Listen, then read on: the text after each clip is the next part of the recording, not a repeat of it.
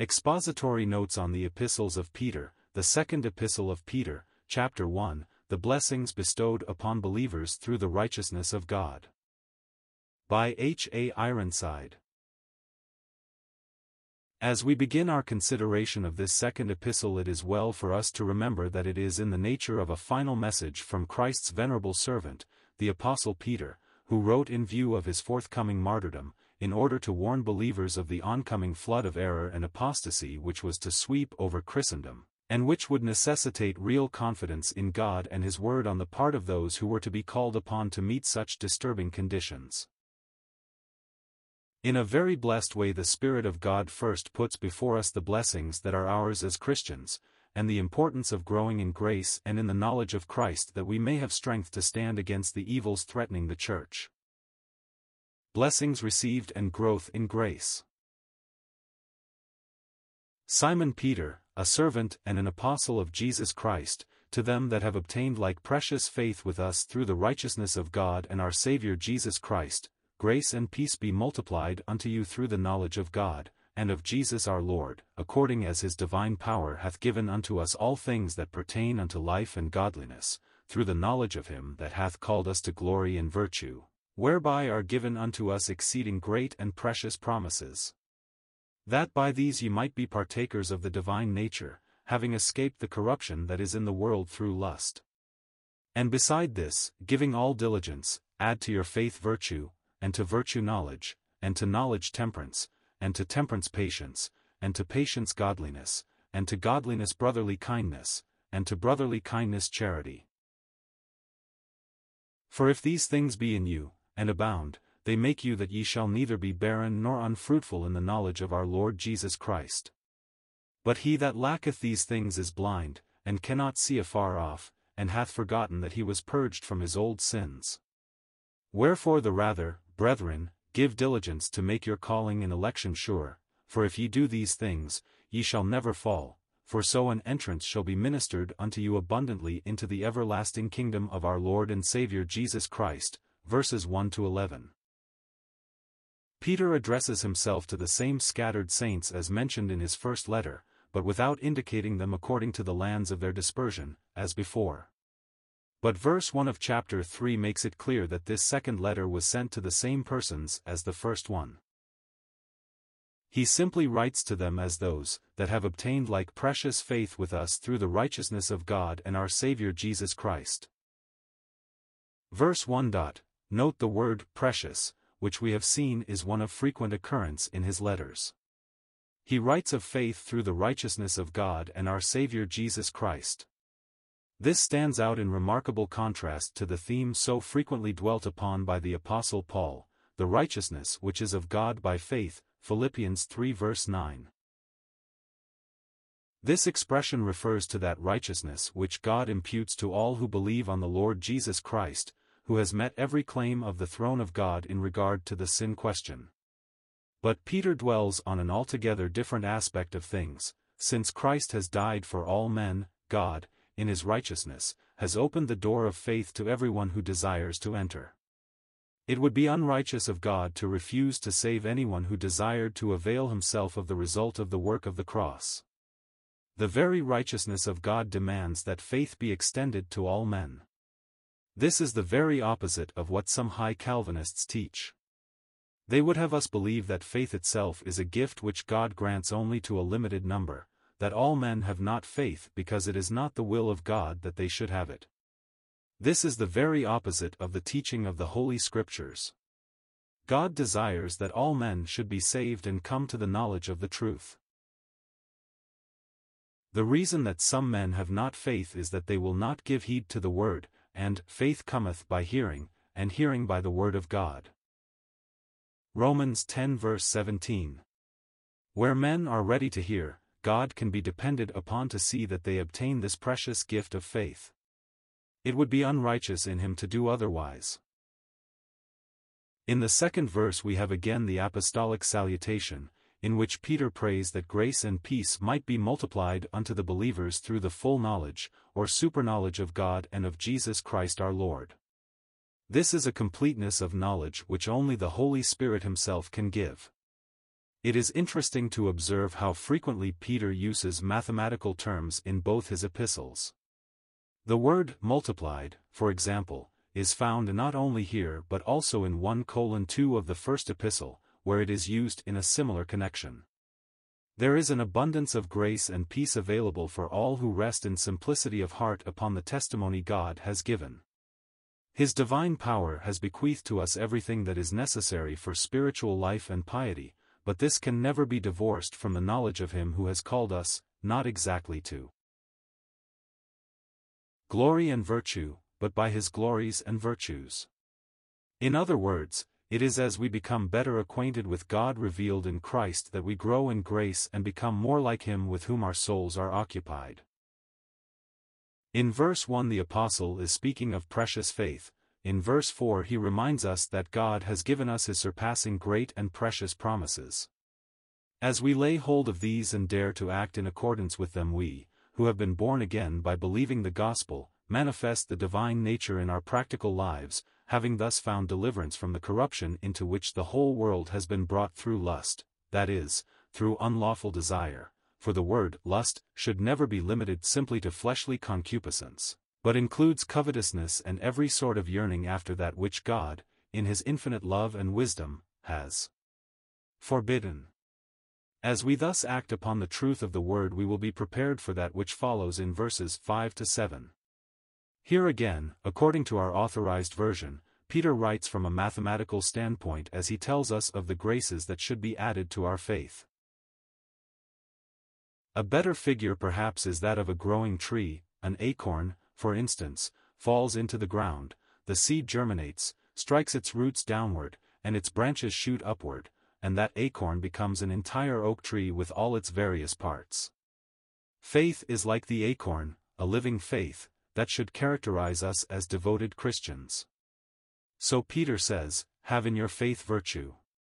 The virtue of which he speaks here is not simply chastity, as some might think, but it is really valor, which is the outstanding virtue of a soldier, and we are called to be soldiers of Christ. Then he adds, and in virtue knowledge. There can be no proper growth without a deepened understanding of spiritual realities. In knowledge temperance, or self-control. A Christian who gives way to evil tempers, or careless habits of any kind, is not growing in grace in self-control. In temperance patience, that which enables one to endure without complaining, even though exposed to circumstances that are very distasteful to the natural man. In patience godliness, which is really godlikeness, or true piety, as we have seen in considering the first epistle.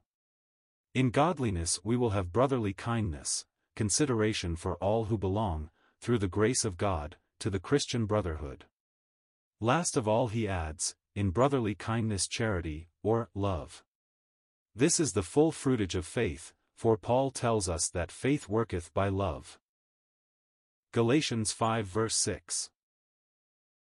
If these things are found in a believer, and that not in scanty measure but in abundance, the effect is to make him neither idle nor unfruitful in the knowledge of our Lord Jesus Christ. Our authorized version renders it, neither barren nor unfruitful / but these terms are synonymous as ordinarily used. Idle, or inactivity, is a better rendering of the original than the word barren. One who does not manifest these fruits of faith is designated here as blind, or myopic. He is unable to discern spiritual things, and though once truly born of God, he forgets the sins from which he has been purged and is likely to lapse into them again, thus coming under the government of God because of failure to go on with the Lord. Peter concludes this exhortation in verses 10 and 11 by urging those to whom he writes to give diligence to make their calling and election sure, that is, in the sense of manifestation. No one has any reason to believe that one is numbered among the elect of God unless he is characterized by faith which brings forth fruit unto God, but where this is true there will be constant victory over tendencies toward evil, for if ye do these things, ye shall never fall. A promise is given that the final result will be an abundant entrance into the everlasting kingdom of our Lord and Savior Jesus Christ. Observe, it is not an entrance into heaven as such that is here put before us. Heaven is the Father's house, and to that all believers have exactly the same title. It is the home of the Father's children, and the weakest and feeblest of saints will be as welcome there as the strongest and most useful. But the everlasting kingdom is another sphere. It speaks of reward, and our place in the kingdom is determined by our devotion to Christ in this scene. The hope of the coming kingdom. In verses 12 to 14, Peter refers to what the Lord had told him concerning his martyrdom. Wherefore I will not be negligent to put you always in remembrance of these things, though ye know them, and be established in the present truth.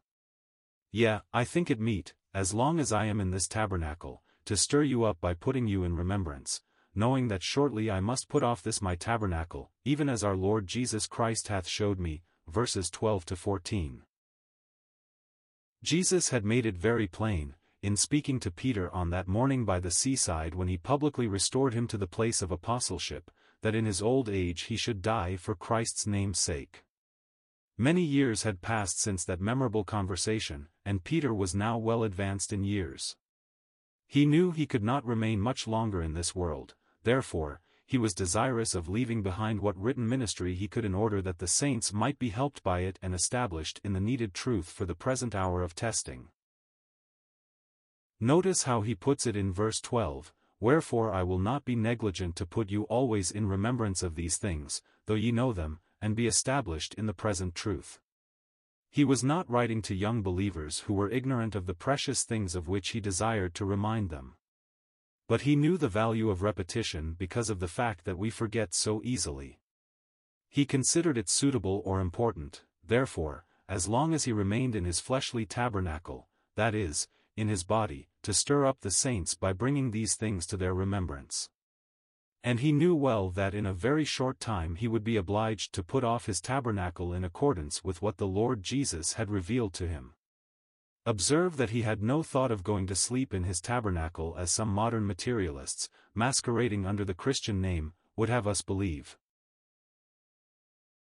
While alive on the earth, Peter himself, the real man, dwelt in the body which he calls his tabernacle. When death came he would move out of the tabernacle, and, as Paul puts it, go home, to be with Christ, which is far better. Philippians 1 verse 23. A comparison of this passage with 2 Corinthians 5 verses 1 to 10 will prove most illuminating in connection with the truth concerning the believer in life and in death. Scripture leaves no room whatever for the doctrine of the sleep of the soul, but only the sleep of the body until the Lord Jesus returns, when the dead will be raised and the living changed. 1 Thessalonians 4 verses 15 to 17. We have seen already that these two epistles of Peter's were linked with two great experiences in his life during the earthly ministry of our blessed Lord. We have considered the first one in connection with the Lord's declaration as to the building of his church upon the truth that he was the Son of the living God. Now Peter refers to that other great experience which took place on the Mount of Transfiguration. Moreover, I will endeavor that ye may be able after my decease to have these things always in remembrance. For we have not followed cunningly devised fables, when we made known unto you the power and coming of our Lord Jesus Christ, but were eyewitnesses of his majesty. For he received from God the Father honor and glory, when there came such a voice to him from the excellent glory, This is my beloved Son, in whom I am well pleased. And this voice which came from heaven we heard, when we were with him in the holy mount, verses 15 to 18. Guided by the Holy Spirit, Peter was unfolding truth which the Lord could use in after days for the comfort and sanctification of believers as he speaks of his own death as in Exodus. The word rendered decease is really the same as the title of the second book of the Old Testament. This agrees with what we have pointed out already. At death Peter would be moving out from the body and going into the presence of the Lord. In view of the imminence of this event he endeavored to make certain things clear which would be for the enlightenment of the saints. He denies having followed cunningly devised fables when he and other inspired apostles had made known the power and the coming of the Lord Jesus Christ. They were eyewitnesses of his majesty when, on the Mount of Transfiguration, he was metamorphosed before them, and the glory from within shone out through the very raiment which he wore. Moses and Elijah appeared with him at that time, as we know, and spake of his decease which he was to accomplish at Jerusalem. When Peter suggested making 3 booths or tabernacles that they might tarry there, a cloud covered the scene, and a voice came from the excellent glory, saying, This is my beloved Son, in whom I am well pleased. Matthew 3 verse 17. This was not a dream, nor was it the effects of a wrought-up imagination, but Peter said, This voice which came from heaven we heard, when we were with him in the holy mount. It was there that God vouchsafed to Peter, James, and John a view of the kingdom in miniature. They beheld the Lord as he will yet be when he returns to take his great power and reign. What they saw and heard on the mount confirmed the word of prophecy given in the Old Testament. To that, Peter refers in the closing verses. We have also a more sure word of prophecy, whereunto ye do well that ye take heed, as unto a light that shineth in a dark place, until the day dawn, and the day star arise in your hearts, knowing this first, that no prophecy of the Scripture is of any private interpretation. For the prophecy came not in old time by the will of man, but holy men of God spake as they were moved by the Holy Ghost, verses 19 to 21. As we have it in the opening clause of the 19th verse in the Authorized Version, we might suppose that Peter was telling us that the word of prophecy was even more sure than the Father's voice or the glory that the disciples beheld, but that is not exactly what he says. We might better read, We have also the word of prophecy confirmed, and to this prophetic word believers do well to take heed in their hearts, for the lamp of prophecy is as a light that shineth in a dark place. It is intended by God to illumine our paths and give light in our souls until the day dawn, and the day star arise at the coming of our Lord Jesus Christ.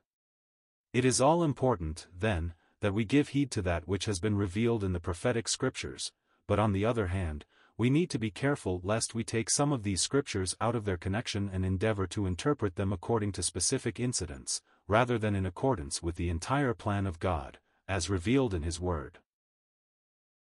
No prophecy of the Scripture is of its own interpretation, none can be fully understood apart from the rest. Rome takes this condemnation of any private interpretation as forbidding the individual believer to study the Word of God for himself and being guided by it directly, rather than through the interpretation put upon it by the Church and its councils. But it is not that at all that Peter had in mind, but rather the folly of taking some portion of the prophetic word and endeavoring to apply it to some special circumstances, while failing to note its context and its connection with the general trend of prophecy as a whole. This is a snare to which many students of prophecy have been exposed, and numbers of them have failed at this very point. It means much to see that prophecy is one whole, and known unto God are all his works from the beginning of the world. Acts 15 verse 18, And the prophecy came not in old time by the will of man, but holy men of God spake as they were moved, or borne along, by the Holy Ghost. While it has not pleased him to give in any Old Testament book a complete unfolding of the future concerning the glorious kingdom of Messiah and the events leading up to it, yet by searching the writings of all the prophets and comparing Scripture with Scripture one is able to see, with at least a measure of clearness, the wonderful harmony of the prophetic word and the marvelous way in which God is unfolding that purpose of the ages, which will result eventually in heading up all things in Christ, when, in the dispensation of the fullness of times, he will be manifest as King of kings and Lord of lords.